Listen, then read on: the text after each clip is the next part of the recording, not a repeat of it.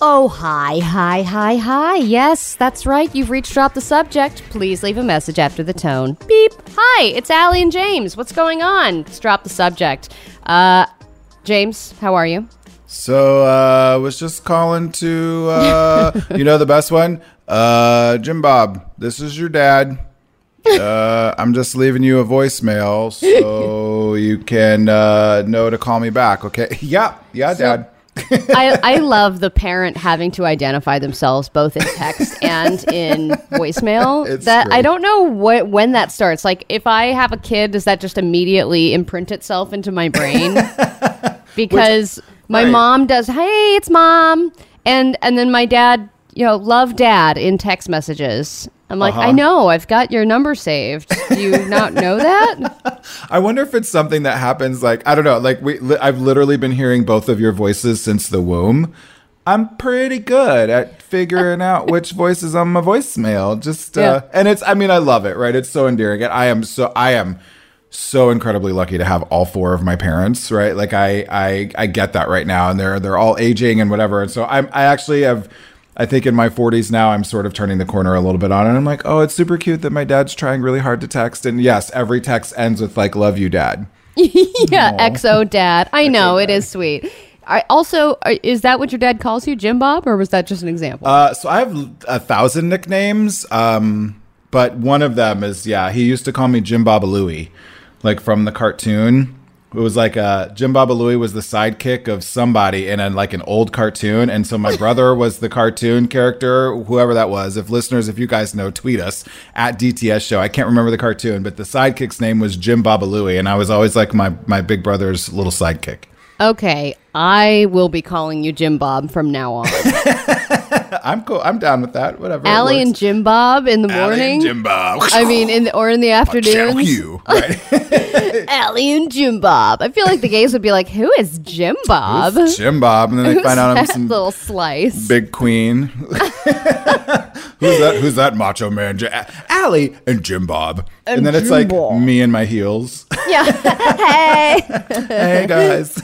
So we've got quite a show lined up. Of course, we're going to talk to Jason Carter a little later. He's going to be schooling us on what's going on in pop culture. Gabrielle Union made the news. She revealed a lot about the America's Got Talent fiasco. Of course, we'll hear from Dr. Jen as well. A game. Who tweeted it? Is it someone who hates Ellen or someone who hates Kellyanne Conway? I feel like the two are interchangeable at this point, which is shocking. And And Allie learns to breathe. No. No. I am coming out of the fog when it comes to my new 1 week of vegetarianism. But the reason, not the reason, but what I wanted to bring up was it is Friday. It's the last day of the week. Uh-huh. And it is also my wife, Katie's, last day of work. She's starting a new job. Yeah. And so she has to, this is her last little meeting, literally in, I think, the next few minutes. She's going to start her final Zoom meeting with everyone to say her goodbyes. But it got me thinking about, last day of the week, last day of work. What is the best last day of something? When you think of last day of senior year of high school, that feeling that is coursing through your veins all day, when's your last day of that history class, you're like, this is the last day, it's the last time I have to do this. Then now on to the geometry, it's the last day that I really have to learn about these angles, and you have that adrenaline pumping. But is that the best last day, or is the best last day of a job you hate the best thing ever? Oh man, this is a great question, Allie. What's the best last day of anything? Because we immediately go to work and school, but I wonder if there are other things. Like, was your last day of physical therapy pretty good, right? Like, I'm sure that was pretty, you're like, yeah, I don't get tortured in physical therapy anymore.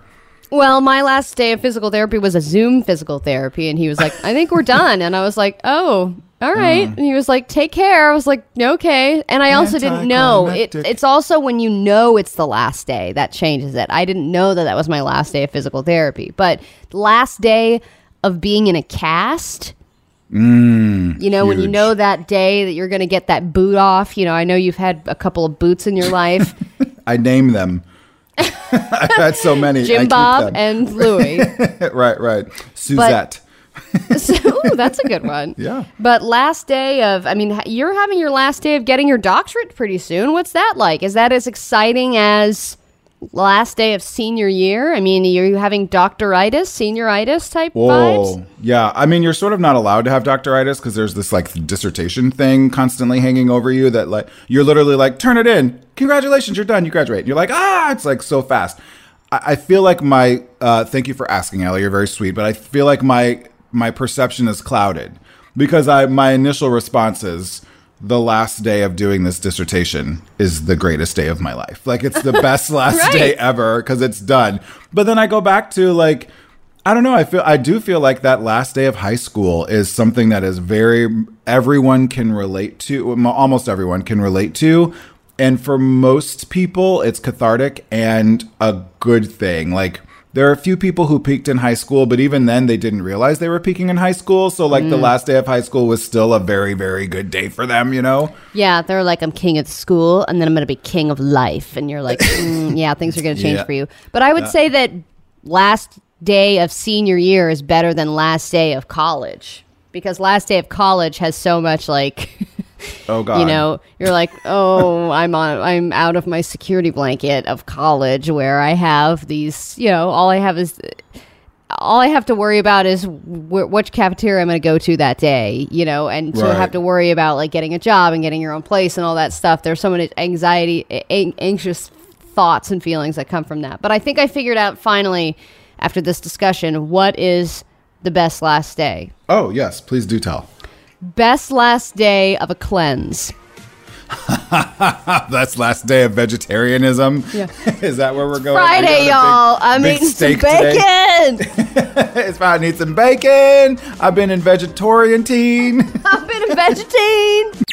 Drop the subject. The new Channel Q. Hey, people are going to be going back to work pretty soon. Of course, we're still doing this from home, still in the same pair of sweats I was on day one. It's Allie Johnson and James Simmons hanging with you this Friday on Drop the Subject on the new Channel Q.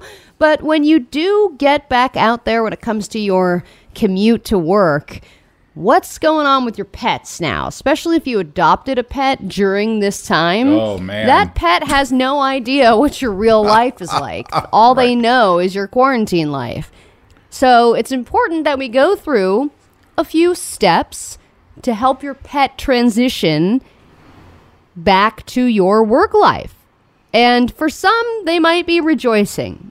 Some dogs and cats are like, I didn't ask for this. I didn't want this much time with you. Right. Our original arrangement was pretty great. What's going on here? Yeah, you're like, I was sleeping for 8 hours while you were gone. And now you're looking at me for entertainment. What is this? What do you need from me? So your dog, you have a dog. I have 2 cats. And do you think your dog is going to get separation anxiety when your husband starts going back into the office or whatever? Is it going to be a big transition for your dog? It's very interesting because he was very used to being alone for long periods. Every once in a while, there were some times where he would go 12 hours, which I know is a little long for dogs, and do just fine with it. He was because he was used to this, and this has sort of been going on for years. But we just recently left him kind of on purpose. We were like, we both need to leave the house and be gone from him for a while and not just make a big deal about it. Like we're just going to leave like we normally would and then come back. And this dog lost his ever-loving mind when we came back. He was like bucking and jumping and like happy, like all over the place. And I think it's just he has made the adjustment. He's used to both of us being here. And he's a little bit of an anxious guy anyway. And if he can't, he's got part border collie. So if he's trying to herd us constantly, and he's only ever really happy if we're both kind of in the same room anyway. So this like I'm in one room doing the show and Chris is in the other room working. Like he's a little bit anxious all day long anyway. So I think he also enjoys the sleep though that comes with it. Like I think he was like very well rested because we were both gone, but it also like it did freak him out a little bit. Yeah, he's more anxious to keep you guys in his comfort zone when you guys are home, and he's not doing that resting. Yeah, my cat has begun to do this thing where she's used to me filling her food bowl 17,000 times per day. And now she's gotten to the point where, like, I need a break from her. I seriously, like, she is so needy now that I'm here all the time. Because she was just sleeping for 8 hours when I was gone. And then she'd be home and be like, hey, do you want to play with this hair tie-in? And be like, absolutely, I do. And now, all day long, it's, hey, what's going on? I need a few more kernels of food. Could you please help me out? And then if I don't, it's like she's literally starving. And so she's developing these new needy habits now that we're home all the time. So I need to get back to work. I would like to go to the studio so that I can get some space from my cat, which is crazy to think about. But there are a few tips here that I thought we could go over when it comes to prepping your pet for going back to work. The first one here is doing exactly what you did, James, with your dog, which is to practice leaving the house for shorter periods of time to kind of wean your dog into the experience of you leaving every day. So if you go, for a couple hours on a hike or a walk, if you just go for a drive for a few hours, whatever you feel like you can do, but those shorter separations are sort of like training wheels for the real thing. Mm-hmm. And I think I like that you sort of slowly wean your dog back into this, kind of like you would anything. I think maybe the mistake we made was we were gone for like 10 hours the first time we did this. We were like, we're leaving for the whole day. And the dog was like, what? But I love that. There's another one here, provide a diversion. And some people really swear by these things and other people don't, but like automatic toys or like a new toy that is safe for your pet, or even like the TV, for instance. Some people just really swear by the fact that like a human's voices going on is very comforting for your pet, and so and your pets may like that ambient noise. So another tip here is like, all right, so you might need to be leaving the house now. Your pet might not be used to this, but you can still have human voices around by leaving, I don't know, Drop the Subject on. I was just going to say that, James. Yeah, thank you, Jim Bob. The radio is a great comfort to pets, or it will make them bury their head in a pillow or lock themselves in a closet to try and get away from this shrill lesbian's voice. But hey, it's worth a try.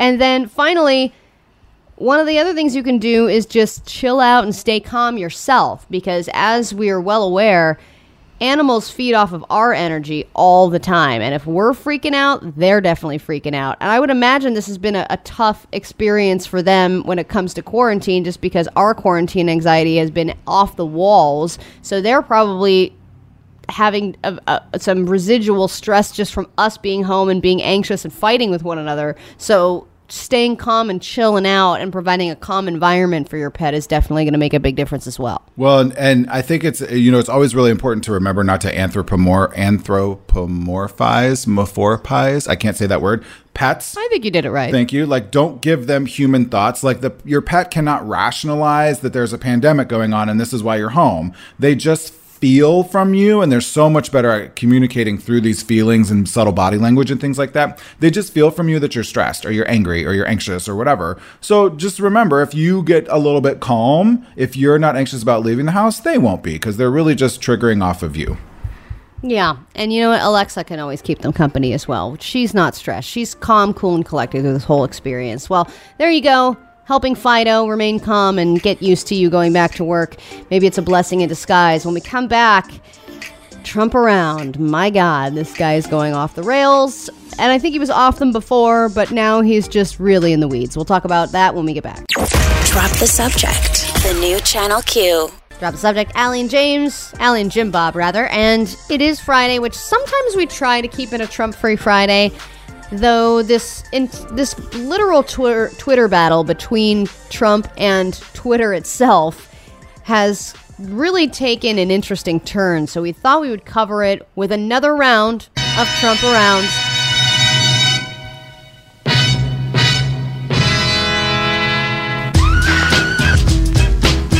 As many of you know, Donald Trump put out some tweets earlier this week about mail-in ballots and how they are meddling in the 2020 election. 2016. I was meddling there as well. Still having a little PTSD on that one, eh, Allie? Yeah.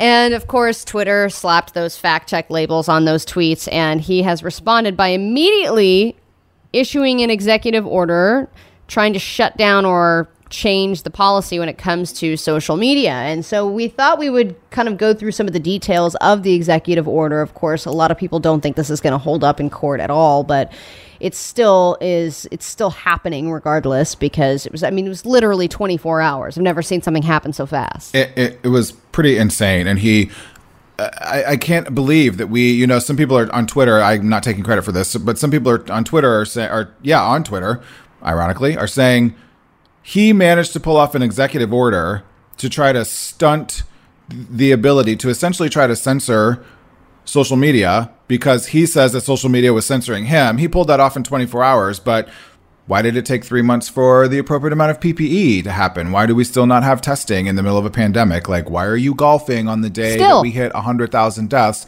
3 months, by the way, Allie, I heard that this morning. Our first confirmed case in the United States was 3 months ago today.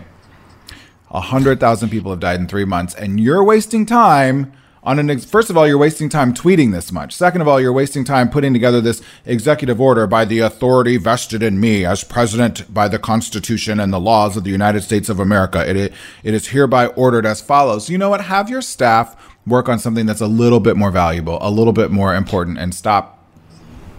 I was going to swear. I'm not going to do it.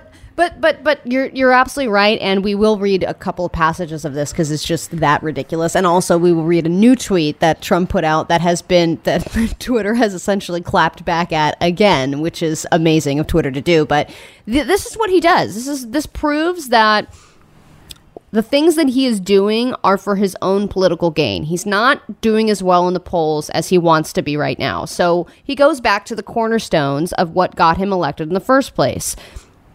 Fueling racist debates and firing up his racist supporters, and he's fired those people up again by attacking this quote foreign disease, right? Saying that we got this unfriendly gift from China. Fueling that and gaslighting that xenophobia is something that is to his benefit, and still calling it the China virus. He just did that in the last 24 hours. Yeah, great, so fun, and then all of the things that are going on in Minneapolis and across the nation right now with these protests as a result of the George Floyd situation, and calling the people who are protesting thugs and looting leads to shooting, and saying those words is hate speech in my opinion, but also fuels those people yet again. So he's got that racism cornerstone of his campaign, and then the other aspect of this is the whole fake news and the media and the silencing of conservative voices, and that's what the whole Twitter thing goes back to, is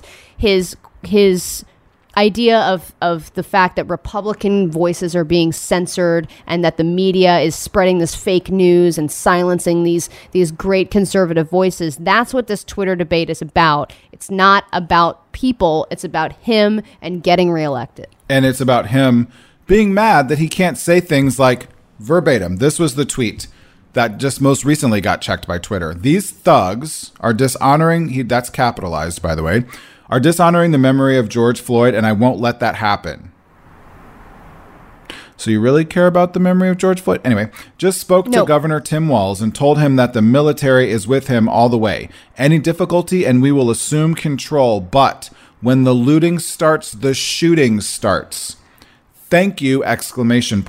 So Twitter slapped right away a warning on this and said this tweet violated the Twitter rules about glorifying violence.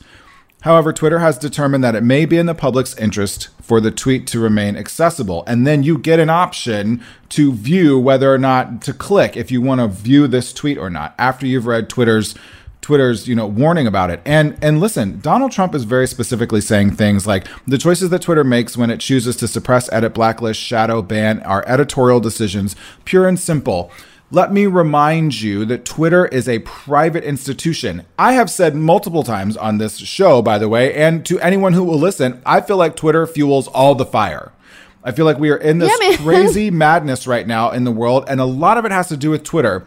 And I think Jack Dorsey has a lot of explaining to do, just like Mark Zuckerberg. However, Twitter is a private institution that you sign up and agree to their terms of service. They are not a news organization. You cannot hold Twitter. I'm sorry, this is just the country we live in. I don't like it either, but you can't hold organizations like Twitter to the same standards that you would hold the New York Times. They're fundamentally different organizations. And he goes on about these being editorial decisions, and I think we can say that about others as well, whether you're looking at Google, Facebook, etc. No, those aren't news organizations, dude. Right. Those are companies, for-profit companies. And on the White House website, it says, this is his executive order says, online platforms are engaging. Twitter now selectively decides to place a warning label on certain tweets in a manner that clearly reflects political bias. It has been reported Twitter seems to have never placed such a label on another politician's tweet. So he's specifically talking about his tweets, and he's also spreading misinformation in the fact that political they have placed labels on other politicians' tweets. So this is going to go nowhere, but it's the concept of the thing, and it's ridiculous, and it's obviously for his own gain. We need a moment. We will be right back.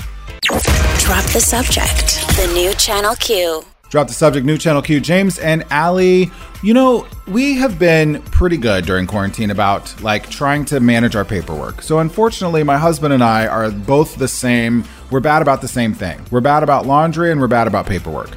So we got a big shredder. We're like, all right, let's get this big shredder. We're going to do this. So now we're way better about the things that come in the mail. And we're like, all right, we're going to take these things. We're going to shred them right away. We're like, yeah, this is great. No more paperwork piles around the house. This is awesome.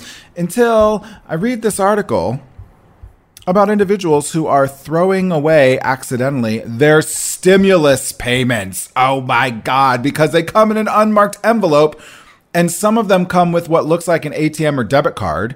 And you get those fake ads, right? Those things that are you're pre-approved. Here's your, and you're like, boop, right in the trash. My favorite are you're pre-approved to apply. Yes, but you fall for those things at the beginning when you're old enough to get a credit card and you start building up credit, and then you get your first one and you're like, wow, what's this? Is this free money? And then you're like, whoa, what are these fake checks that they're giving me? They give you those blank checks sometimes. And you're like, whoa, this is so cool. And then when you're wise to it, now when you see it, you just throw them immediately away. But yeah, people are getting their stimulus checks in the mail. And I blame junk mail for this. I know everyone was upset with plastic straws. My thing is, I'm not going to let it go. Junk mail is ruining the environment, and it is ruining people's lives right now because they are mistaking their stimulus checks for junk mail, and they're throwing them away. And there are already so many people who it's taken a really long time for these checks to come out. Now, I will say, to the government's credit, I'm not sure the government has ever pulled off getting $2 trillion out to people so fast ever, right? So that was a good thing, but we all knew that this was going to come with some snafus and some things that people maybe didn't even think about. And in an effort to get this money and these checks out really fast, the Treasury Department was just do it, just send it out. We don't care what the envelopes look like. We don't care what it said. Now, on the inside, there's a letter that says from the Treasury Department, you've qualified for X amount of dollars of your, government COVID-19 stimulus check. Here you go. Or a payment. Your payment has come. About 4 million Americans' payments have come in the form of a prepaid debit card rather than an actual check or direct deposit. So there's a website and all of these things and blah, blah, blah. And you have to activate it. So that's another thing, too, is people are like, oh, wait, so I get this card in the mail. It's a blank envelope, which would be odd for me coming from the government, right? Usually government envelopes say something on the outside of them. And then you get this letter on the inside that's from the Treasury Department. Yeah, sure. Anyone can make up a Treasury Department letter. And then now you want me to call this number and potentially, I don't know, it doesn't say if you have to. It's so scammy. Give additional information. But yeah, it's super scammy. And then, we've done a segment on the show here about how do you teach the older people in your life how to avoid internet scams and things like that. But people are definitely trying to avoid mail scams. I'm not sure I would go through all of this either, but it does make me think, did I shred my stimulus payment already? Right. Well, there's a great Reddit thread about people who have thrown out valuable things, because I think it happens a lot, and it's one of the worst feelings when that happens. But before we get to that, I have a solution for the Treasury Department. Oh, yeah. Okay. To make sure nobody ever throws away a piece of mail that's important, make the envelope pink and make the address written in grandma handwriting. Because when I see that, I'm like, oh, there's a check in here. I know that it's always something good. When you get an envelope that's in grandma handwriting, you're like, yes! You're like, this is awesome. Yeah, so just get a grandma, to write the addresses for all the people that still need stimulus checks. I think you can, there's still several more I'm sure you have to send out. Just do that. Make sure nobody will ever throw it away again. I promise you. Yes, and we definitely want to know. Please get at us at DTS Show on Instagram and Twitter. We'll probably share later on throughout the show some things that people may have accidentally thrown away. There is a great Reddit thread like Allie was mentioning, but we want to hear from you. What are some things that you have accidentally thrown away? Diamond rings, credit cards, AirPods. Very valuable baseball card collection. That's something that I've thrown away. So definitely get at us at DTS Show with that. And when we come back, Jason Carter schools us on entertainment. Don't go anywhere. Drop the Subject. The new Channel Q. Drop the Subject is back with Allie and James. And hey, it's Friday. That's exciting. That's some good news. More good news is that Jason Carter is on with us from The Young Turks, from RuPaul's Drag Race, from CNN and Entertainment Tonight and all kinds of places. And he is here now on a weekly basis to school us. He is the PC police, the pop culture police. Jason, what have we missed over the last 7 days? School us, por favor. Por favor, guys. Good to be here with you. It has been a week. First of all, we had Memorial Day this week, and it threw me for a loop. I forgot what day it is, beyond not knowing what day it is because of COVID-19. But Memorial Day really nailed put the nail in that coffin. True. But so much drama when it comes to America's Got Talent and Gabrielle Union. This story is still shocking people because last November, Gabrielle exited the show after one season, which, by the way, her Nielsen rating, she was one of the #1 judges on the show. So to see her not come back for season 2 was definitely jarring for some, but she cited a toxic work environment. And she said this started from day one with Simon Cowell, who is the creator and the producer of the show, smoking on set, which Gabrielle is violently allergic to. And she had to endure that the whole time, which really impacted her health. Going on to making claims of them allegedly telling her to tone down her hairstyles, claiming they were too black for network television. And topping everything off was the sentiment from Jay Leno making a reference to something about Asian restaurants and dog meat. And we know, of course, that has been the rhetoric in regards to a racist ideal for people of the Asian community. So it's just a lot of things. And she finally came clean on Variety. Now, this is the first time she's actually spoken about what has happened and basically just called out everything that we've known to have been in the zeitgeist when it comes to America's Got Talent. It was a really illuminating article. There's so much there. I implore everyone to go read it. But she's saying that it just was not the best environment at all. And, there we have it. This is just so really telling that there's always these two sides to the story, right? And what's one side of the story where it's you have one individual who's okay, these are the things that are happening and I am telling my truth and whatever. And then you have the PR machine of this show and of Simon Cowell and of everything else behind it. And I mean, it's obviously this has been a really sensitive week in terms of race, but I hate to bring up race in this and that, but I feel like you have to, and that here we have a very successful, but well known to be very opinionated Black woman saying one thing, and you have this PR machine and this white executive producer saying something completely different. And everyone sort of falls in this, who do we believe? What's really going on? But I feel like, what motivation does Gabrielle have to lie about this? Right, 100%. And she goes on to tell Variety, quote, "At the end of all this, my goal is real change. And not just on this show, but for the larger parent company," which she's talking about, NBC Universal. It starts from the top down. "My goal is to create the happiest, most high-functioning, inclusive, protective, and healthy example of a workplace," which, I mean, anyone would want that. And she was fearful even coming forward to talk about her concerns while working on the show because of how toxic she saw the culture. And many people echoed her sentiment. Many unnamed people allegedly have also come forward and said, yes, Gabrielle is not wrong. There is this type of work environment. There is this type of toxicity that is in the air on the set of AGT, but because of who is at the helm and because of a fear-based society that we now know to be true in entertainment, people stay mum about it. So yeah, she is a truth teller, but it's sad because her being a truth teller now also impacts her work going forward, because is she going to be billed and seen as the problem? She's difficult. Oh, not that actress. She's too vocal. But we need people to be vocal in these times. We absolutely, because without those, change can happen. But at what cost does it come at? At what cost does she pay? Yeah. And I mean, this seems to be the age of the whistleblower, right? I mean, people are just speaking up when we need it most. And those whistleblowers are going to probably see some negative effects of making their voices known, but I would hope that over time that would dissipate, and it's bringing some things to light in Hollywood that need to be brought to light. And I can't even think of two people who would hate each other more than extremely, extremely heavy smoker and person who is deathly allergic to cigarette smoke. And also, 100%. It's just like, oh my God, why did, if who knew those things going in and was like, yeah, let's put those two in the same room together. That seems like a great idea. And as somebody who used to smoke, the cojones that it takes to sit there and chain smoke indoors and in front of somebody who you know is allergic to cigarettes, I mean, that is douchery that I cannot even fathom.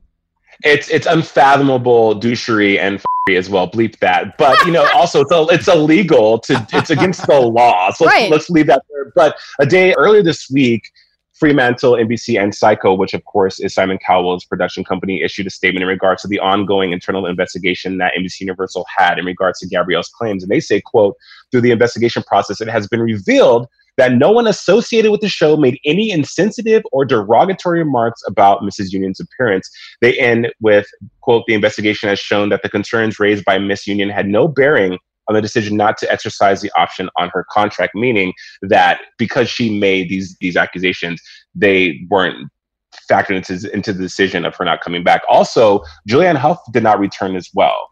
So it's ugly. It's ugly. And I don't know how Gabby comes back from this, not career-wise, but can retort what they're saying. But I will celebrate Gabrielle and having the bravery to speak her truth. And I think that is priceless, and it stands for so much. So kudos to her for doing that, because I think she has now ascended into the ranks of people who will be on the forefront for even more change in other areas of just wrongs done against. Yeah, absolutely. Yeah, exactly. Yes, 100%. Very good. Yes. Well, and I think you're right. She has ascended to that place with that. And there is some more juicy wonderfulness going on in entertainment with Jason Carter. Jason, stick around with us. Can you do that? Oh, 100%. Yes, I'm here. I'm here for the long haul, you guys. Awesome. Very good. This is Drop the Subject. We'll be right back. Drop the Subject. The new Channel Q.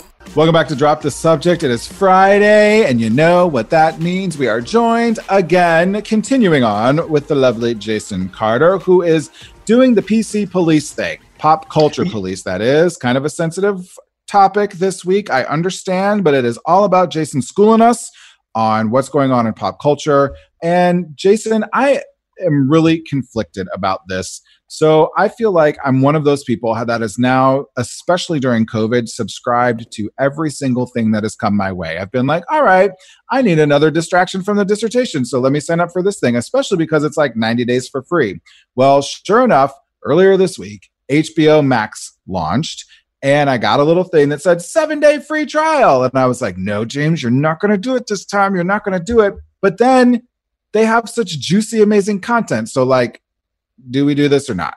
We definitely do this. And by the way, I'm also upset because my credit card has had so many charges of the after 7-day trial that it's ridiculous because I myself have subscribed to everything under the sun. But HBO Max is amazing to the max in that not only does it give us every single episode of Friends, yay, and all the DC catalog you can handle, it also gives us this really cool show called Legendary. Now, original programming is what is at the helm of a lot of these new streaming services, Apple TV Plus with the morning show, etc.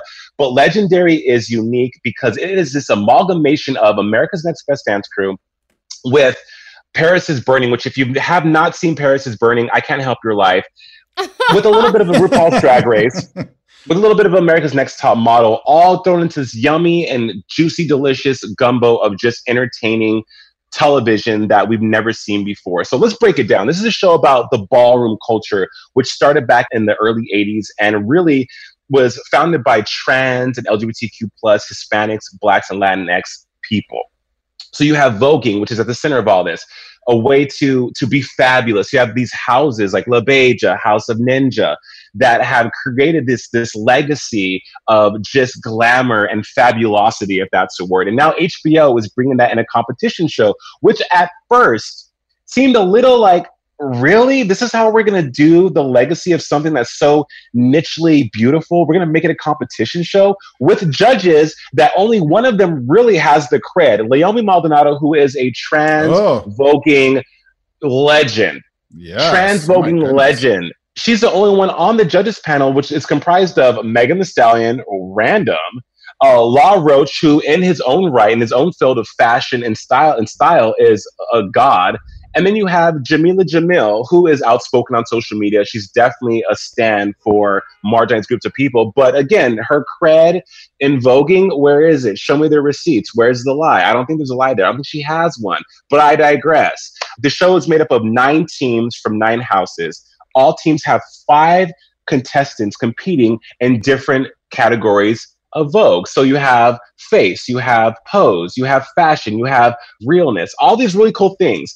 And it's just over the top. It's a lot at first, but once you get into it, it's truly mesmerizing. Absolutely compelling television at its finest. Wow. It seems like they just pulled 7 different reality shows out of a hat and put them together, and they were like, make it happen. Like, I'm surprised it's not on an island and has like a Survivor aspect to it as well. I mean, they're all in houses. So, but then Jamila Jamil wasn't she getting crap for being a judge on this? And then that's what led to her coming out as queer, because she was like, this is why I didn't want to come out, was because I feel like people have all these preconceived judgments of who I am and what I stand for. Well, yeah. And that is a whole conversation in itself, because I feel like Jamila Jamil has been very vocal about her queerness previously, but inserting her into this judge's role, to me, it's like, okay, of all the people you could get to judge voguing authentically that are still alive from that time, I understand Jamila Jamil is going to bring in the clicks, the likes, the views, etc. But when it comes to authenticity, to critiquing these teams and these houses, that are spectacular, just the level of athleticism and their commitment to the art of voguing is so impressive. You want to have someone who's going to do it justice. And so Jamila Jamil was just a very weird choice. But hey, going on and watching the further episodes, I see why she's there. And also she has really great one-liners. Another person who's random, Megan Thee Stallion. Megan's hot right now. #1 record with Beyonce. And I get it. She's a draw for the culture. But again, couldn't you find somebody else of the culture, of voguing, of ballroom to fill that spot? It's very well done. The production value is what you're going to get from HBO Max. They have millions of dollars to throw at this. And it's making history again, because we had Pose be the first of its kind to put trans women and men at the forefront in leading roles. This has more people of the trans experience than Pose does. So it's like you have this wonderful representation, right? So much great representation that you can't help but fall in love. And then the host, Deshaun Wesley, he is the master of ceremonies, you guys. Amazing. That was a good look. That's a good fit. Yep. He's incredible. Yep. I could just watch a show of him introducing these houses for days, because he's that great. He knows what's up. He gets it. Johnny Wujek serves as one of the clothing designers and the fashion consultant. Of course, he's worked with everyone from Lady Gaga to Katy Perry. He's great. And the stories of these ball houses, the stories of these people and their adversity and the love they didn't receive, and how they had to overcome so much to be who they are, and how family and friends are the family that you choose, it brings you to tears every episode, because there are some people who've been through some things. So HBO's getting it right. Definitely give it a watch though, and see how you feel about it, because there's some things they could do better, but hey, it's the first season, so I'm sure season 2 is going to be even better. Well, thank you so much for that, Jason. I love, by the way, that I've been watching Leiomy do ball house voguing and like slaying people left and right on YouTube for years. For years. Before, her dance, I think it was So You Think You Can Dance or whatever she was on before. And she's a legendary. So at least they have one legendary mother from the house on the show. So thank you very much for that. And thank you, of course, for our weekly recap, Jason Carter. We hope you have a fantastic weekend, love. Thank you, James. Thank you, guys. Always a pleasure to stop by Drop the Subject. You guys be well. Drop the Subject. The new Channel Q. Drop the Subject presents News It or Lose It. Always good to hear from Jason Carter. And now we move on to News It or Lose It. I have 3 stories in front of my eyeballs. And James, you have 3 decisions to make to news or lose whatever you choose. Ooh, you're rhyming today. Bong. Nice. Wong. Here's your first headline. Judge clears man who broke into wrong house to fulfill client's BDSM sex fantasy. Yeah. Happy Friday, everybody. We're going to ding that one. Oh, shoot. I moved my dinger banger. Sorry, Jesse. Clean that one up. You know, Jason Carter influenced you. He did. All right. He beeped something. I guess it was my turn to beep something. Sorry about that, Brian.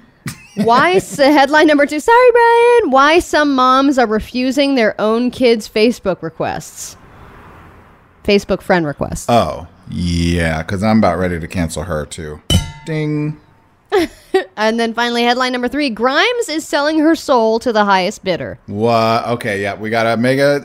congratulations, Allie. You have gotten 3 stories almost every day this week. I am super proud of you. Okay. Thank you. I'm proud of myself as well. And Grimes, we'll start with her. She's obviously just had a baby. She's got mom brain, and she is selling her soul to the highest bidder on Twitter, apparently. But this is all part of an elaborate art project because Grimes is opening her first ever fine art show this week with simultaneous online exhibitions through a gallery platform in Los Angeles. It's starting today through June 3rd. And the show is titled Selling Out, which includes drawings, prints, photographs, and conceptual art pieces. And I guess part of this, actions like selling her soul, are reflections on her life in the limelight, especially after coupling up with Elon Musk. So this is kind of an art statement. She's selling her soul to the highest bidder. How emo. I'm really sorry to everyone out there. Drop the subject land that I newsed this story. We will never get this minute and 17 seconds back. I'm done with Grimes. I'm not canceling her. She can do whatever she wants. I personally am done with Grimes. Moving on. All right. Let's talk about moms refusing their own children's Facebook friend requests. This is great. So, of course, Facebook, I feel like, is for more parents now. I see more parents on Facebook than anything else. And normally, if you were, I remember, 10, 15 years ago when Facebook was just becoming a big thing. And I, had my Facebook profile and I was getting friending all my friends from college and beyond and high school. And then you get that dreaded friend request from your mom and you're like, what do I do? What do I do? If I ignore it, then obviously my mom's going to ask me about it. So I'm friends with my mom and everyone's friends with their family now, right, on Facebook. But there are some moms saying that they don't want their teens or their kids following them on any of their social media platforms, Facebook, Snapchat, TikTok, Instagram, because they don't want to think about whether their posts are appropriate for their kids. Oh. They don't want to put every post through that would I say this to my kids filter. And they're also worrying about past or even current photos that are showing them engaging in behavior that they would discourage to their teens and kids, like drinking. Others worry about family secrets being revealed. Oh my. But they also worry about their mom venting on Facebook negatively affecting their kids. I think this is a real thing, though, because listen, Facebook, whether we like it or not, there are pictures out there. Remember, Facebook only allowed you to decide whether or not you would let pictures be tagged with you on them just a few years ago. So if Facebook's been around for about 15 years, you said, more or less. So there's that stuff you did back 20, I would imagine. Yeah, back in the day. But that people took pictures of and posted that you don't even know are out there. But right. That stuff is going to show up, right? When Facebook is like, remember when you did this thing in 2007? And you're like, oh, God, no, I don't remember because I was inebriated. Can we please remove that? And now your kids are going to see it. I'm totally with your moms. I'm totally with anybody, right, who wants to be as private as they want to be on Facebook or not even have Facebook. Right, especially if you created that first Facebook profile and now you can't delete it. You've created another one, a whole new greater image, and the other identity will always remain there. Uh-huh. All right, let's talk about BDSM fantasies going wrong. Oh. A judge has cleared a man who broke into the wrong house in order to fulfill his client's BDSM sex fantasy. Gay or cray-cray? It is gay. Nice. A New South Wales man has been cleared of charges stemming from an accident where he was one of 2 men that was hired to carry out a stranger's sexual fantasy of being tied up while clad in his underpants. He, I guess it was a case of mistaken identity because they went into the wrong house, but he was supposed to be paid $5,000 if it was, quote, really good. Whoa. And the man got off. Allie. He got off in court. Uh-huh. Oh, Okay. in court. Ha. In court, yeah. Sorry, Brian. Sorry, Brian. We'll be right back. Drop the subject. The new Channel Q. Drop the subject. James Q. Simmons, guest co-hosting with your Allie Johnson. It is Friday. We are happy that you are with us. Thanks for coming along. We always want to hear from you at DTS Show. And while we are not reporters, we are not a journalism agency. We are in the media. And a member of the media got arrested whilst doing his job on live TV yesterday, covering the protests going on in Minneapolis right now. Of course, because of the death of George Floyd and Breonna Taylor, and there's several others, Ahmaud Arbery. You know, these protests have been going on, and CNN's covering this like lots of news organizations. Fox News is there, MSNBC, local affiliates, etc. And in the middle of his live coverage, he gets arrested by police. And what's so interesting about this is that as the police are marching down the road towards where him and his entire crew have set up, so a producer and then a camera person, or they're a TV photojournalist, if you will, they're all sitting there. And as the police come, he says, "We'll get out of your way. Tell us where to go. We want to move out of your way. Well, sorry, we were here. We'll move out of your way. Just tell us where you want to go." And the police say nothing. So, yeah, it's so weird because you see the video, because it's all caught on video, like you said, they were rolling, and it was him, and I think there were 4 of them total. They all got arrested, and they were not told why they were arrested. In fact, they were not told anything, and it's so creepy in this video where you literally just see these guys, these cops in their face shields and their riot gear, and they're just sitting there not responding, and the guy's going, "What do you want us to do? Do you want us to move? We'll move anywhere." And them just standing there creepily staring at them with no response. Isn't that crazy? And they were, it's just really frustrating. And to add to this, the reporter, Omar Jimenez, is darker skinned. He's black and Latino. The photojournalist, Mr. Kirkos, is white. And the producer that was there, Mendez, is Hispanic. There was another CNN reporter in the area, not in the exact same area, but in the area, named Josh Campbell, who was white, who was also approached by police and asked to identify himself. And they said, "Okay, you're permitted to be in the area because you're media." So then if you go back to Mr. Omar Jimenez, who's there doing his job, he's literally waving his CNN photojournalist badge in their faces. The other, you can hear Kirkos and the TV, the other guys, his producer, saying, we're with CNN, we're broadcasting live, like, you're live on TV right now. And what I think upset me the most about this is that the live on television, the police go and arrest him. He's holding a microphone in front of a camera with like lights and a CNN badge around. Like, it's pretty hard to fake all this stuff. Is getting arrested. Then he says, "Why am I being arrested?" And they do not respond. Right. And don't they have to tell you why you're being arrested? You have to have proper cause, and you have to acknowledge that proper cause to the person that you're arresting. And so here is a black man being arrested literally while he's working as a journalist covering the news. And then about a black man getting murdered. About a black man getting murdered by police officers. Like, this is, I don't believe it's irony, but it is coincidental. It is just another example of like, and these things are so hard to put your finger on, right? When you talk about like what institutional racism looks like, and you don't have to be lynching someone for it to be racist. And I think a lot of times people don't understand. They're like, "Well, I'm not racist because you don't burn a cross in your yard and wear a KKK like hood to the grocery store." No, you're right. you don't do those things, but it doesn't mean that you're not racist. It doesn't mean that the system isn't racist. It doesn't mean that these things don't happen. And it's pretty unbelievable. Well, absolutely. And you know, we talked about Christian Cooper earlier in the week about, you know, the whole Central Park thing that happened. And he mentioned this too. He was like, what Amy Cooper said, like, she's saying she's not a racist. And I know that she believes that. And, you know, there are other situations where I'm sure she's not, but she has to recognize that the thing that she said and did was in itself racist. So, you know, I think you make a good point about the burning crosses. Before we go, I wanted to also mention something that Donald Trump tweeted about this.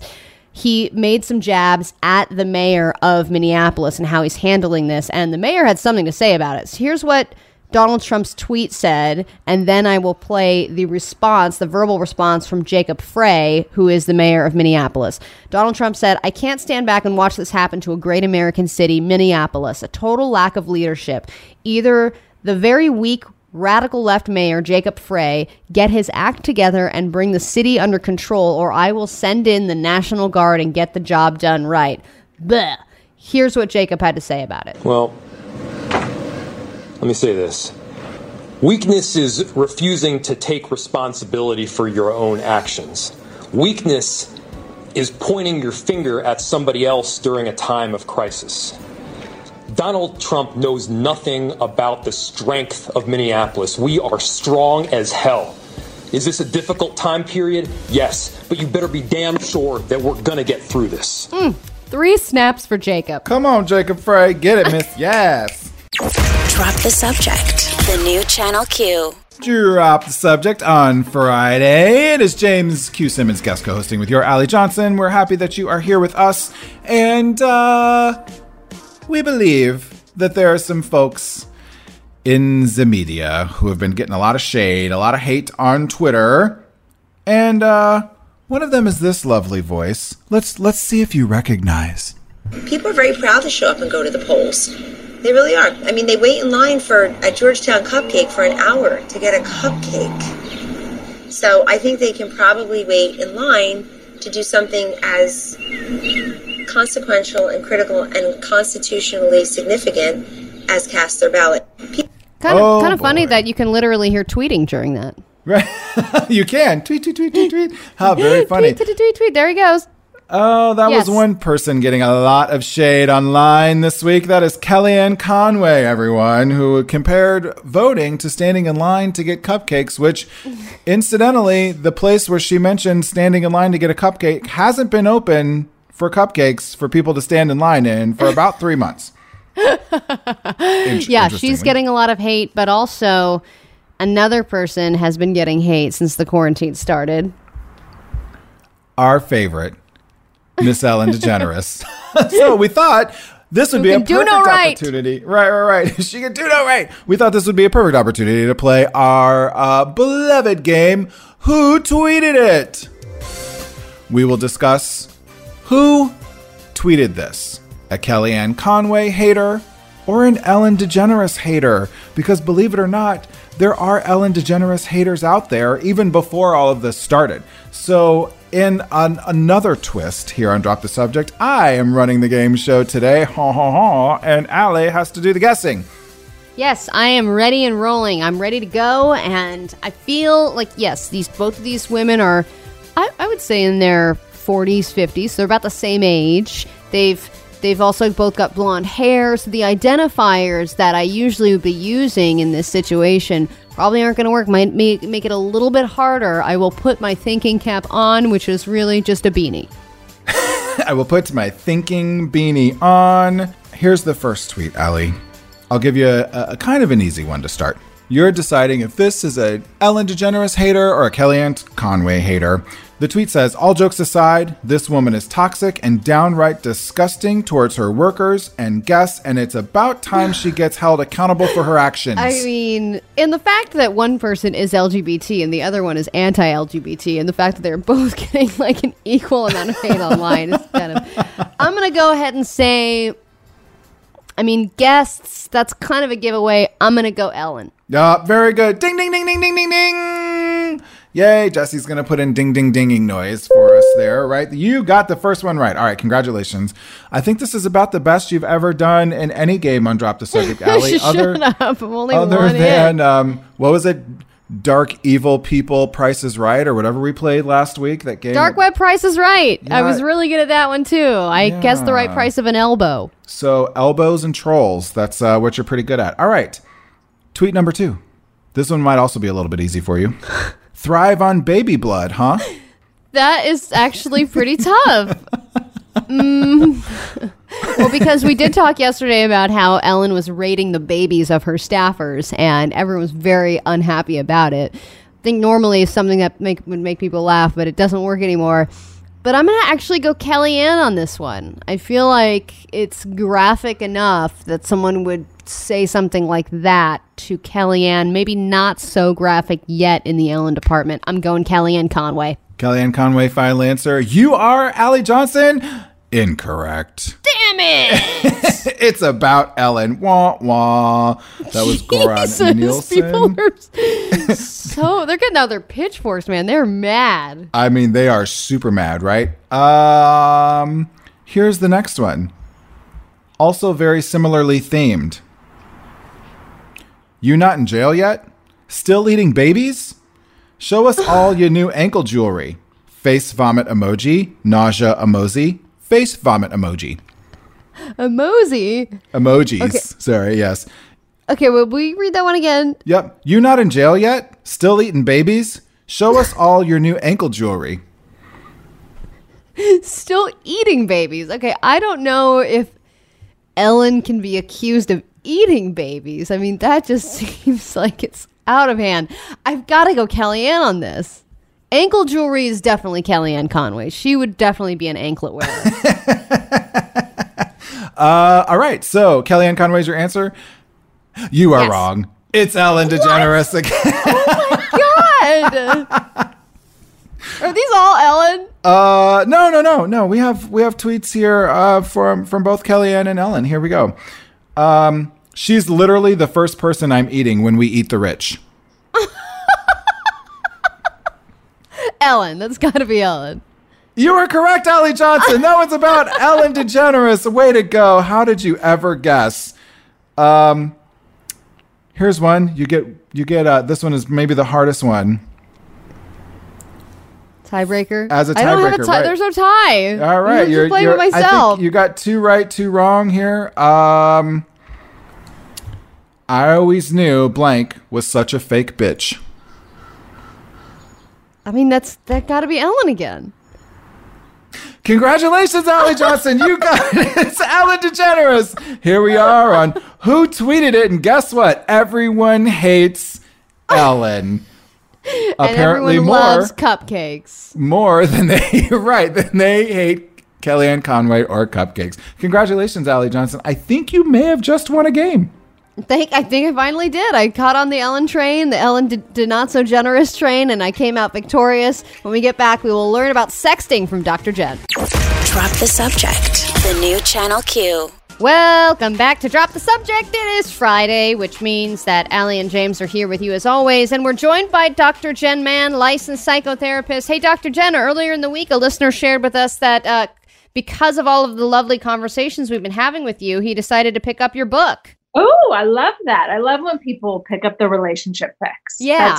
And he, I believe, is going to do the relationship questions, those 36 questions, because they worked so well for my relationship. It was a ringing endorsement. So hopefully he will then move on to the sexual inventory in the back of the book so he can learn about how to connect sexually even more with his partner. That is exactly what we are about to talk about. And whether you're quarantined with your partner or you're with your long distance, which is a whole other thing that is happening. A lot of couples are trying to stay connected long distance. We're talking dirty talk, when to start it, how to do it. Are there different love languages versus sex languages? How do you know dirty talk is right for you? Well, I think the dirty talk has the potential to be right for anybody. I like to think of it as kind of 3 levels. There's like beginner, intermediate, and advanced. And the beginner, might be more like, things like, I want you to make love to me, or like, those kind of much more kind of benign, not quite as graphic. And then the intermediate is a little more graphic, that maybe it involves specific things that you want, but maybe not words that are scary for people to say or might upset other people. Because, one of the things about dirty talk is that there are a lot of words that in your day-to-day language, if you heard them, you might not like them so much. But in the bedroom, when your partner's talking about those things, you might enjoy it. Like, for example, the C word.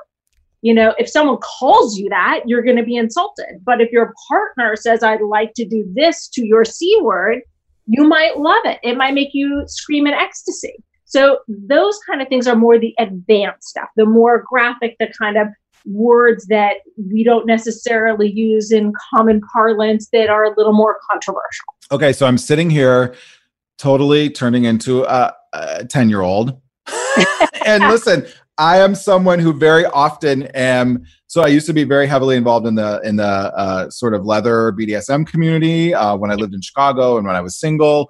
And I offer from a medical standpoint, you and I sort of do this differently, but like medical sex, recommendations, right? And how to stay safe and things like that, whatever. But I have such a hard time coming up with how to be verbal and getting to that place. And this is with, more my partner or someone. Yeah. Like, honestly, I'm much more comfortable like being in an environment, like hand me the whip. We'll grab the harness and we'll do whatever. And here's the toys and blah, blah. I have no problems doing that. I have problems talking about it. Which is so funny. Saying it. Verbal guy. Right. Like I talk for a living. And so I think it's just the funniest thing. And so you can think of me as well, but for everyone listening who is sort of like, all right, I love my quarantine partner. Like I want to spice things up. We've been together for like a really long time, especially in the last 3 months. How do you get there though? Right. Like, how do you get to like, how do you break the ice? Try to say this thing. Yeah. Well, first of all, the most common fears that people have are, I'm going to say something that I'm going to offend my partner, or I'm going to take it too far, or they're going to think I'm a freak. And that last one is especially significant with long-term relationships where you're like, oh, well, I can't talk to my wife like that. I can't say that to my husband. He'll think I'm a slut. She'll think I'm a freak, like whatever it is. Mm-hmm. So we have to kind of break that down and have that discussion with our partner. Say like, hey, I want to try something new. Let's try talking dirty. What are you comfortable with? What are you not comfortable with? And I recommend that couples who are just starting out talking dirty sit down and go through it. Actually, in my book, in this sexual inventory, where I have all of these questions for couples to ask each other, there's a section on dirty talk. There's a list of words, phrases, body parts for couples to go through the list and say, like, are you comfortable with me using this word in bed? Yes or no? And also that way it's kind of neutral. It's not me saying, oh, I'd like to use this word with you. And then you going like, oh, you freak. Are you kidding me? No way. I had no idea you wanted to talk like that. Like, that's crazy. Instead, it's this neutral list that some freak therapist like me made up. Where you get to go like, oh, she's nuts. Can you believe she's even asking if we use this word? And also sometimes people want to use the word, but they don't want to have to own it and be like, hey, is it okay if I use this word? Which is why I created that list in the sexual inventory. Okay, I have a couple questions. One, are you supposed to do those independently of one another, like anonymously? Versus being next to each other and going like, did you check the C word? Because I'm not. You do it together. And what you're doing is you're saying like, is it okay to use this word? Like, hey, let shrinks like me use medical terms on radio. So let's say the word penis. Is it okay if I use the word penis? Yes or no? Is it okay if I use the word vagina? Yes or no? Is it okay if I use the word sex? Yes or no? So you go through the list, and obviously it gets far more racy than those kind of more medical terms. And that way it's not, I'm making a request to say this. All it is this neutral list that this other person made. Am I comfortable with you using this word in bed? Yes or no? It makes it really easy. And what's the last one on the list? Could you say that on the radio? Not if you want to stay on the air. Oh, man. All right. When we get back, we're going to continue talking to Dr. Jen about dirty talk, whether it's right for you, which Dr. Jen seems to think that is great for everybody, but it depends on how close quarters you're into as well. If you need to get more creative when you're long distance, we're going to talk about that when we get back right here on Drop the Subject. Drop the Subject, the new Channel Q. All right. Drop the Subject is back. Couple of dirty, bad boys and girls. That's who we are. Yes. So dirty. You're so naughty. Slapping. Yeah. I obviously am not great at it. I'm just kind of breaking the ice here. Was that Allie your attempt, and James. Allie? That was your attempt at, well, you know, at like dirty talk. Yeah, dirty, bad, dirty girl. You're bad. Now, you didn't clean your room. Dr. Jen, is there a psychology or have there been studies done about why people like being degraded, like being called dirty and bad in bed, but then when we're outside of the bedroom, we're trying to do good? You know, it's a great question. I haven't read any. I'm sure that there are. But I think that a big part of what makes sex, especially quote unquote dirty sex, so exciting and great is that it's taboo, that we tend to really enjoy in bed the things that are most taboo. I mean, a lot of the trends that are happening right now, if you look at porn, if you look at kind of what the trends are that people are even talking about on TV, there's a lot of like daddy, you know, mommy, stepmom, MILF, like a lot of kind of breaking the boundaries of like what is considered to be socially acceptable. And, you know, it's Esther Perels who said that our sexual fantasies are not politically correct. And I think it's really important to have great sex. We have to be able to tell our partners are not politically correct fantasies, because that's what really opens up the bedroom. And it's also what creates a whole other level of intimacy. When you can say to your partner, like, hey, like, can I call you daddy? Or like, whatever your thing is. And they're like, yeah, that's cool. Yeah, like or stepdaddy. Yeah, there's exactly. There's a level of acceptance. There's also a kind of private, intimate knowledge of each other that you don't share with anyone else. You never break that boundary. You don't tell your girlfriends. You don't tell your guy friends. You don't say like, oh my God, my boyfriend, my girlfriend's such a freak in bed. Let me tell you what, like you have to keep that sealed, because that's what makes a really great sex life. When you guys can keep each other's secrets and fantasies, it opens up your world in a major way, especially for couples who have been together long term. A lot of the time, it's the long-term couples that are more scared to bring that up. You've been sleeping with the same person for 10 years, 20 years, and now suddenly you want to be able to call him or her daddy or whatever. Like, that's scary to break that norm that's already been established in the relationship and say like, hey, I want to try something new. I've always fantasized about this. I've always wanted to try this. But that's really how you have a great sex life. Well, there's so much more at stake then, right? There's like so much more going on in terms of like, okay, well, we've been together for 10 years. We own a house. We've got kids. We've got animals, like whatever. We've got all this stuff going on. But then, you know, if it's earlier in a relationship and you're only 6 months in or so, and you're like, well, I'm going to take this risk and say these things or whatever. And if the person doesn't like it, well, that's all right, because we're only 6 months in. So it's like, you know, my that's when I knew I could marry Chris, when I told him I had a fantasy about Mitch McConnell, and he was totally fine with that. So, you know, as an adult baby. Well, in handcuffs. Well, in handcuffs. Yes. Oh, I've got all kinds of fantasies about Mitch McConnell, but they may not be sexual. Yeah. Okay. So, but like, let's say you're creating this connection with someone. And I think that keeping it in a sphere, keeping it locked up, keeping it, this is the thing that stays between us. But I worry digitally. You know, when my partner and I were long distance, we had a lot of digital sexual interaction. And I was always really worried that like I had never turned the camera off, or that it was recording, or that I was accidentally like Facebook living this thing or whatever. And so like, how do you get to talking dirty with someone like across digital, you know, in these times of COVID, and sort of feel secure that it's going to be secure with that person and secure digitally? It's a great question. And, you know, look, I'm not a digital maven. You need to talk to my partner, Eric, about that. He can tell you a number of companies, including a reputation management company, that he helps people who have that actually happen. And then it goes live and he helps them save their online reputation. First of all, you have to make sure you're with someone you trust 100%. And you have to be diligent and careful. make sure things are turned off, make sure that on your end, you're doing everything to protect yourself.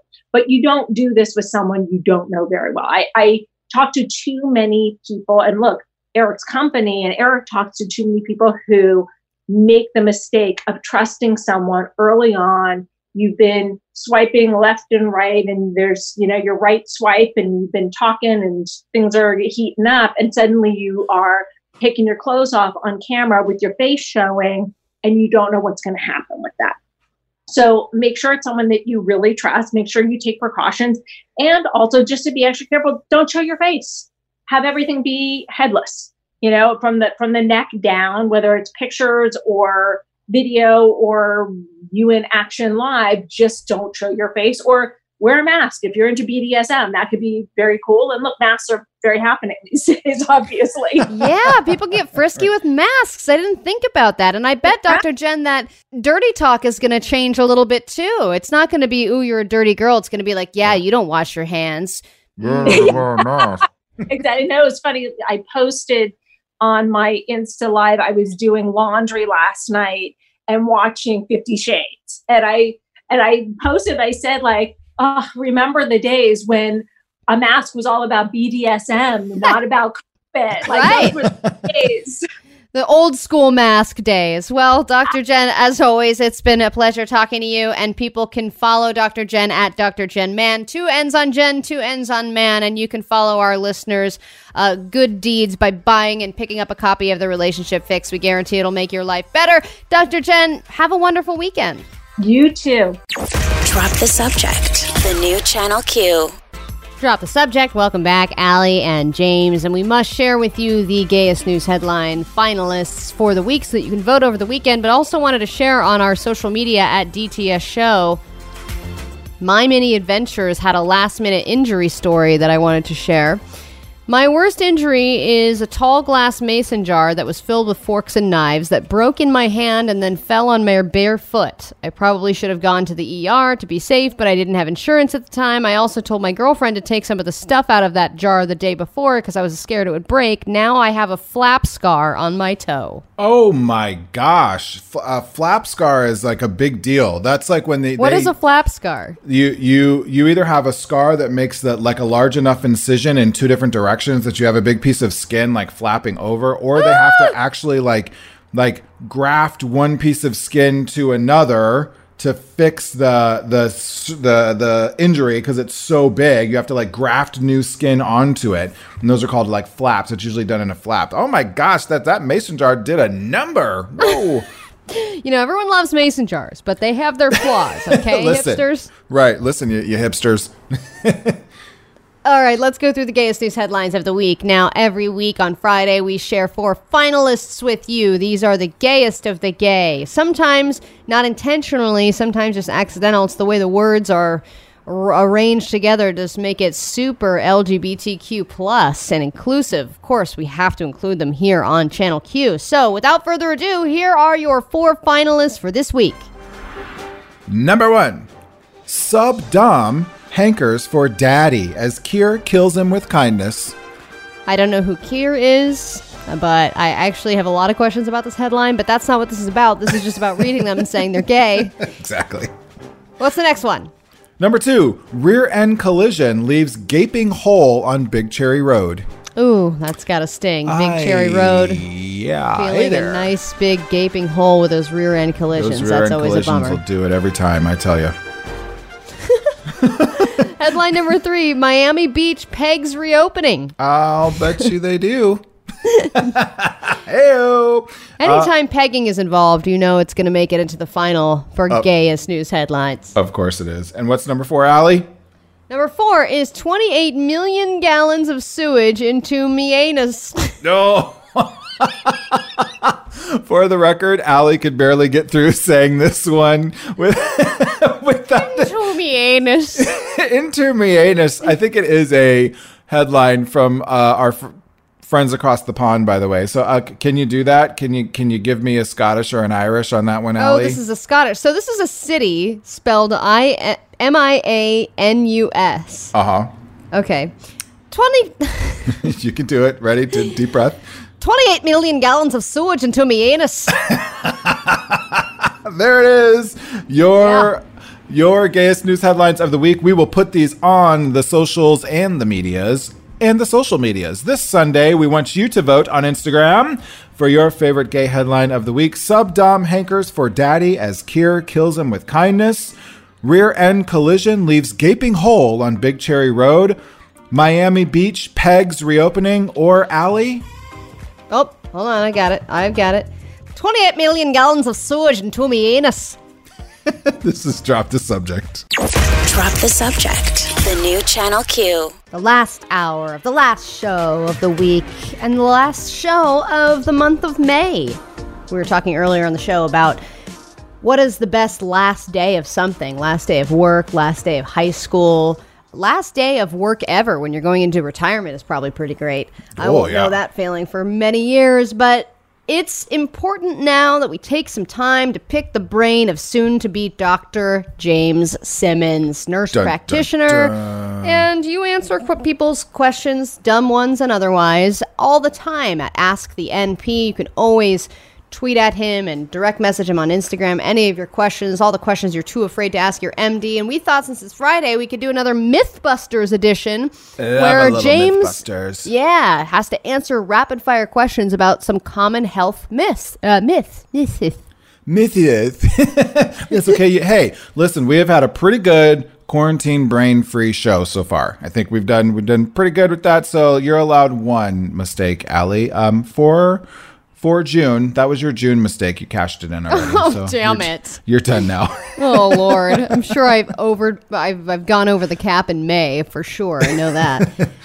All right, so we've got some health myths here, and you're going to go through them. And where are we going to start, James? Well, I kind of like this first one right away here. That this myth that alcohol warms you up. It's true. I don't have a doctorate, but I know it. But I know it. So alcohol makes you feel warm because it dilates your blood vessels. And so blood rushes to where there's more of them, which is like out to your skin. It dilates the blood vessels in your skin. So your skin feels warmer, but your internal organs are actually colder. So it doesn't really help you to drink that whiskey or hot toddy when it's cold out to warm up. It's actually doing the opposite thing. Wow. Okay. So it's sort of similar to when somebody is in extreme cold conditions where their blood flow kind of goes to their extremities. Yes. And very, very good. Very similar. The problem is you need your skin to work to stay alive, but you really need your brain and your heart and your liver to work better to stay alive. So it's actually really important to keep blood flow going to those super important organs, and also drinking alcohol is really dehydrating too. So if you are in one of these crisis situations where I'm really cold, I'm freezing to death, don't drink alcohol. Wow. Okay. All right. What's next? I absolutely love this myth. It's something that totally, I wish more people knew about these things. Listen, tap water on the whole, a lot of people are not going to like this. Tap water on the whole, pretty much just as good as bottled water. Whoa! Unless you live in Flint, Michigan.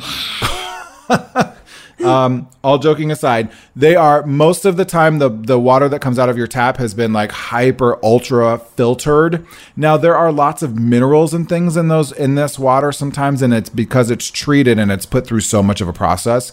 So if you are really trying to get the cleanest water possible, you're actually not really doing that much better by buying bottled water, and you may actually be hurting the environment more by buying so much bottled plastic. If you really want to distill your water, there's distilling kits you can get online, and you can distill your own water, and that stuff tastes amazing, by the way. It is awesome. But more or less, unless you're a super minerally sensitive person, the water out of the tap is going to be just as good as the water you're going to pay $3.99 for in a bottle. So the fluoride thing is a myth? Where they put a bunch of fluoride in the water, it eats away your teeth? No, they do put fluoride in the water, but it's actually protective of your teeth. It actually so the smaller amount is protecting, but too much of it is bad. Right, absolutely, massive amounts is bad, but the amount that they put in the water generally is really good. Okay. All right. What else? Humans using only 10% of their brain, also a myth. Dun dun dun. Oh no, it's 9%, isn't it? Well, Depending on who's tweeting. We actually use pretty much all parts of our brain at all times. Different parts of our brains do different things. Now, some of this comes from, where this first originated is there's still so much that we don't know about the brain. And when this old adage came up, it was when we really didn't know a lot about the brain. What they're really talking about is really high level, complex, abstract thinking only happens in certain parts of the brain. But the fact that I'm talking to you with my hands, I'm talking and thinking at the same time, I'm listening and talking, I'm bringing in my environment, I'm smelling things, I'm thinking about peeing, like I'm thinking about the rest of my day. All these things that are happening all at the same time require an incredible amount of very complex, intricate circuitry that goes on in our brain. We use a lot of our brain. Okay, so you're thinking about peeing right now while you're talking to me. And lots of other things. What am I going to have for lunch? How's the rest of my day going to go? Like, you gonna have where'd you get your tank top? Where'd I get my tank top? It has cats on it, so I mean, it could be any place. But so untrue. Even though one of the Hanson brothers did write about using only 10% of your brain. I think we have time for one or two more. Go ahead, James. Very I'm learning good. a lot. You must drink 8 glasses of water a day. Meh. You don't really need to. You should drink to your thirst. And here's the thing. You kind of want to never let yourself get thirsty. If you are feeling thirsty, you're like, man, I need to drink some water. You're probably already headed down like dehydration train station. Trying to make that work, but it didn't. So you should That was your June one. Thank you. All right. Now I'm done. Woo, but it's my birthday month, Allie. Listen, drink water consistently throughout the day. Water or tea. Not soda, not all of these other things like that you just need some water. If you just drink water consistently throughout the day, it doesn't have to be like 8 glasses, but you do want to keep yourself hydrated. But it's very different. Like I am a large beast of a human being. I need a little bit more water than the average person, right? So I might actually need 10 glasses. Allie, you might need 4. Like it varies per person. Yeah, I made the mistake of downloading an app that helps you drink a lot of water, and then you put in your activity level and your weight and all those things, and it said that I needed to drink 90 ounces of water every day. Oh my. So yeah, and then it gives you phone reminders as well, like you got to drink more water. And so I was peeing every 10 minutes and going, I'm super hydrated right now, but I don't know what you're saying is that's not necessarily necessary. You just drink when you're thirsty. Yeah, before you're thirsty. Yeah, try to not let yourself get thirsty. That's really a big one. And then the last one, I'll do this really quick. Jesse's telling us we got to go, but getting this base tan to prevent sunburns is a bunch of crap. No, it doesn't really work. I know we're going into summer. A lot of people are going to be laying out in their backyards because we're all still in quarantine, but like it doesn't really work. Still put on the sunscreen. Please use at least 50. Everybody, I don't care what your skin color is, and you got to reapply every 90 minutes or so.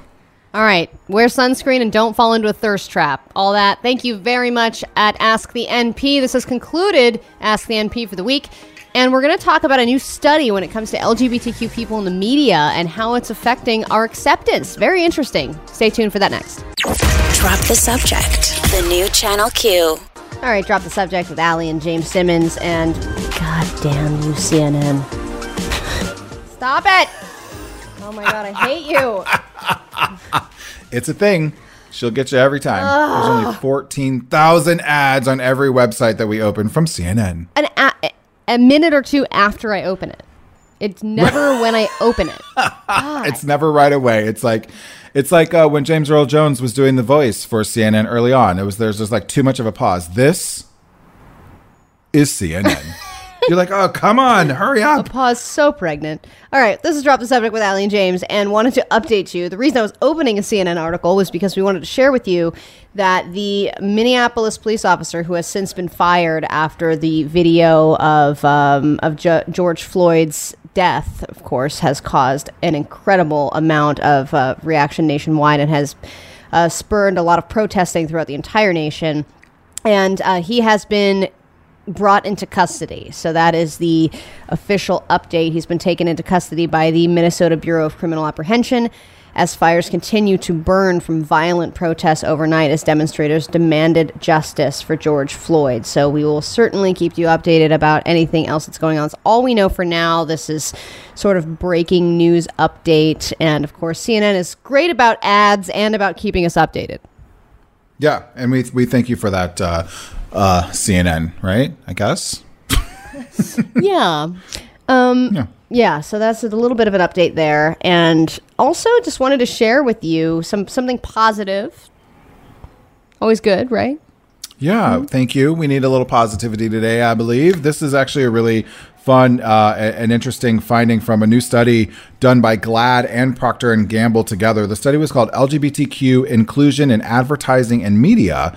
And they actually found that straight cisgender people who had been exposed to LGBTQ plus people in media over the past few years were more likely to accept members of the community and be supportive of the issues we face. Very interesting. Yeah. And, I wonder how they do these studies to kind of determine that. But I would imagine when you see the normalization of an underrepresented culture that you're not necessarily that familiar with, and you see that representation and you see it being normalized in the media, it normalizes it in your brain a little bit, I would imagine. And over the course of time, that would change your perspective on those groups that aren't necessarily a part of your life or that you've developed previous judgments about. Yeah, it's really sort of significant, actually, that, they're saying that of these individuals surveyed, that those exposed to LGBTQ plus folks in the media, 48% report being more accepting of gays and lesbians compared with 35% of people who had not been exposed to LGBTQ individuals in the media. So it goes back to this question about why it's so important for individuals who are in roles of any sort of prominence, whether in your community, in your family, or in the media or advertising or whatever, that being out matters. And if that is a journey that is comfortable for you and acceptable for you, and you're able to sort of accessible for you, and you're sort of able to be out, that it's really powerful, that it can really change a lot of people's minds. And I think we all probably have stories and situations in our lives where we've come out, where there are individuals who we sort of thought were never going to be the people who would accept me for being gay or queer, non-binary or trans or whatever. And then their simple exposure to you as another human being that they love and respected changed their minds about your community and that particular part of your identity. Right. That takes one to know one mentality kind of does hold some relevance in that situation, because I have a cousin whose grandmother, their whole family's Mormon, and she was always, she was like very anti-LGBT, and my cousin eventually had a conversation with her and was like, Allie is gay, and you've seen her grow up. Like, that that's a part of who she is. Like, we grew up completely, she was the super prissy one who always wanted to wear dresses and heels, and I was the one in like ripped jeans and combat boots, and that was just me. And it took my cousin's grandmother that experience to kind of put things in perspective and be like, oh yeah, I've seen this person, I know this person, I love this person. And it's similar in the media, where essentially you develop an attachment for characters, and whether fiction or news reporters, people in the media in general, people who are in that public eye. I know a couple other people that are older that I know. Anderson Cooper is a big person for them, where they're like, so those people in the media really matter, and they are making a difference. So that's something nice and positive that we can kind of think about and reflect on today. And it really is. Yeah. I think that just, as much as a hard time as I give her on the show and have since I've been guest co-hosting, but Ellen really changed the game. She really did for so many of us in so many different ways. And I remember, we knew the Ellen coming out episode was coming, and we threw a big party in college, and we got everyone together, and it was like a whole big thing on campus, and it made a really, really big deal. It was a huge thing. And so, these trailblazers who do these things, and now it's just like Ellen talking about Portia on her show, which is the most watched daytime show in TV. It's just a thing for people, and that really has changed things. Right. Absolutely. Yeah. Diversity matters. Definitely nice to see some change happening. Okay, when we get back, News It or Lose It is on deck. Drop the subject. The new Channel Q. Drop the Subject presents News It or Lose It. Drop the subject on the new Channel Q. James Q. Simmons guest co-hosting with your Allie Johnson. It is that time in the show, Allie Johnson for News It or Lose It. I've got 3 headlines. You've got a binger, banger, dinger, clinger. There she is for the last binger, banger, dinger, clinger of the week. Headline number 1, Allie. I didn't donate my kidney to save somebody's life so that I can die at the hands of Republicans who are being callous liars. Republicans. Is this just something from you, or right? Republicans in Pennsylvania hid a state rep's positive COVID-19 diagnosis from their Democratic colleagues for a week. You know what? I did see this briefly, and I would like to break it down a little more, so I'm going to news it. Word. Woman divides internet after adding rogue item to her full English breakfast. Oh, okay. Yeah.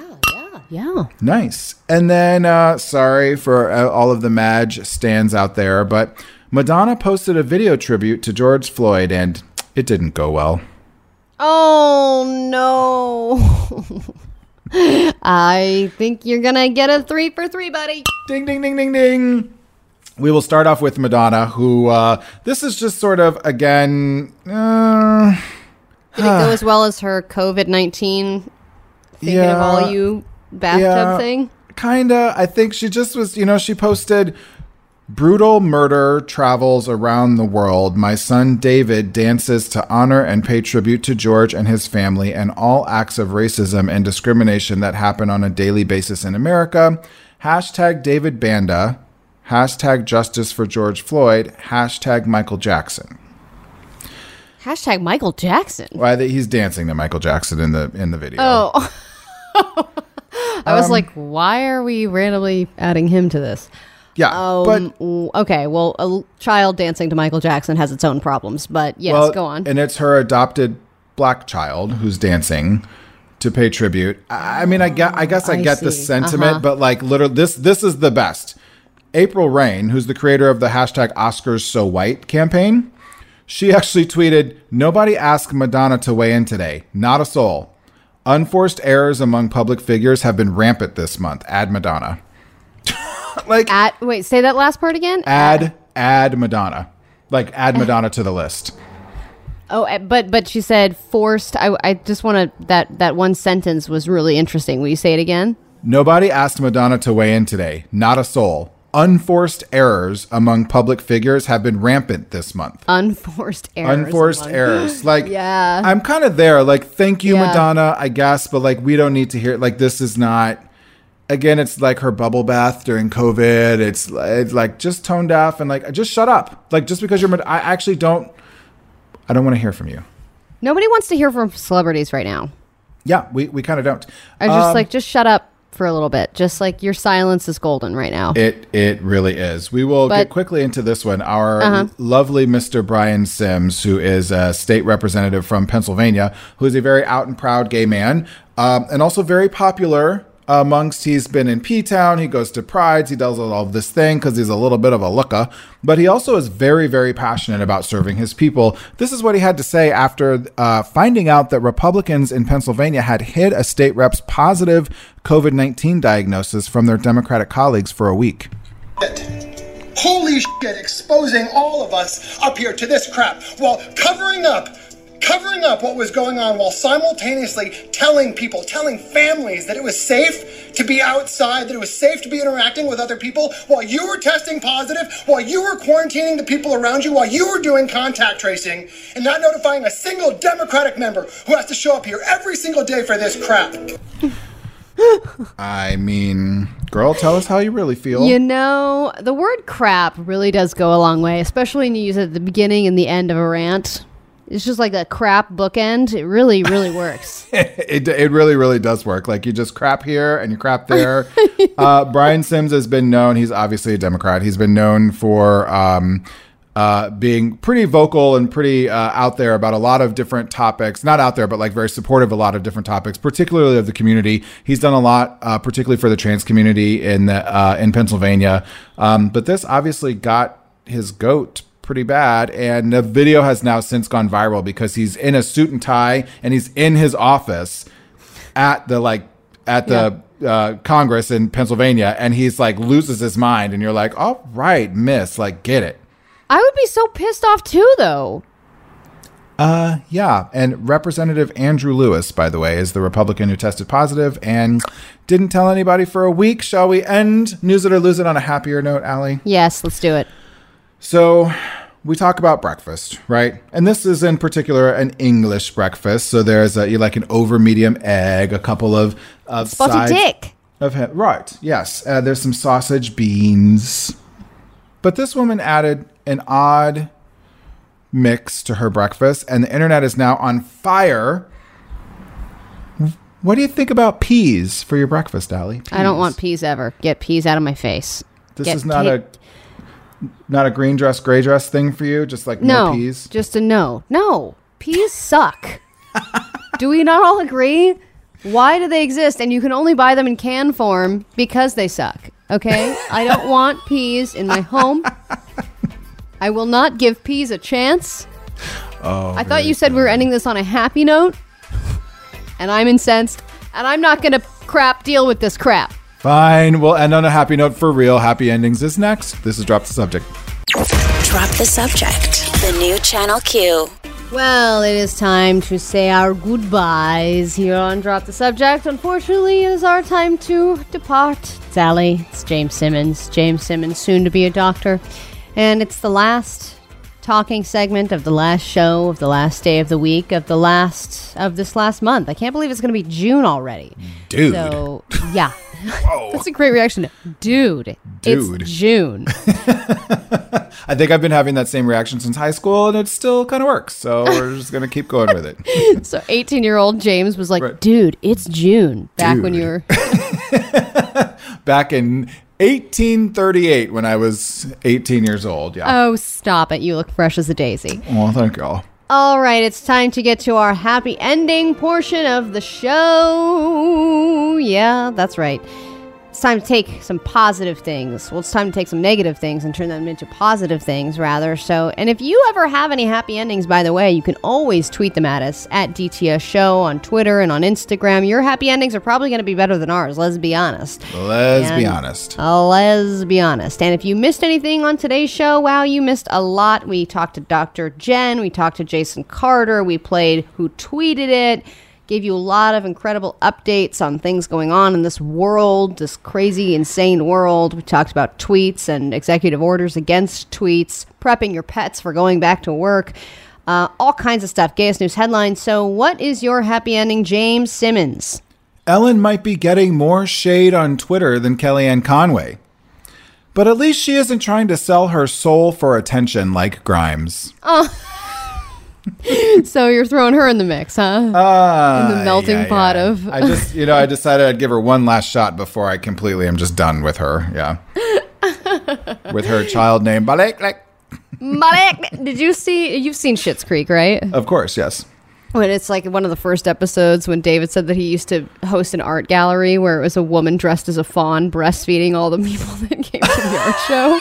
I forgot about that. That's exactly what makes me think of this. Like, I can't. You're like, just stop. What are you doing? Jesus, I can't. Yeah. And of course, it's here in LA too. Like, no wonder. Of course, it is. People hate Los Angeles, right? They're I know. Like, wow, we get it. I sold my soul to Boba a long time ago. Boba, Asai, take it. Allie Johnson, do you have a happy ending? You know what? I do, but we got a special request from a listener, and of course, at DTS Show on our Twitter and Instagram, we're always wanting to hear from you and wanting to listen to you and have your voices be heard on the show. Somebody asked and requested the Avril Lavigne So Much For My Happy Ending song, which Emmy, a previous producer on the show, who we know and love, she used to use that every time she didn't have a happy ending because she was emo and over happy endings half the time. So without further ado, I forego my happy ending to bring you Avril Lavigne.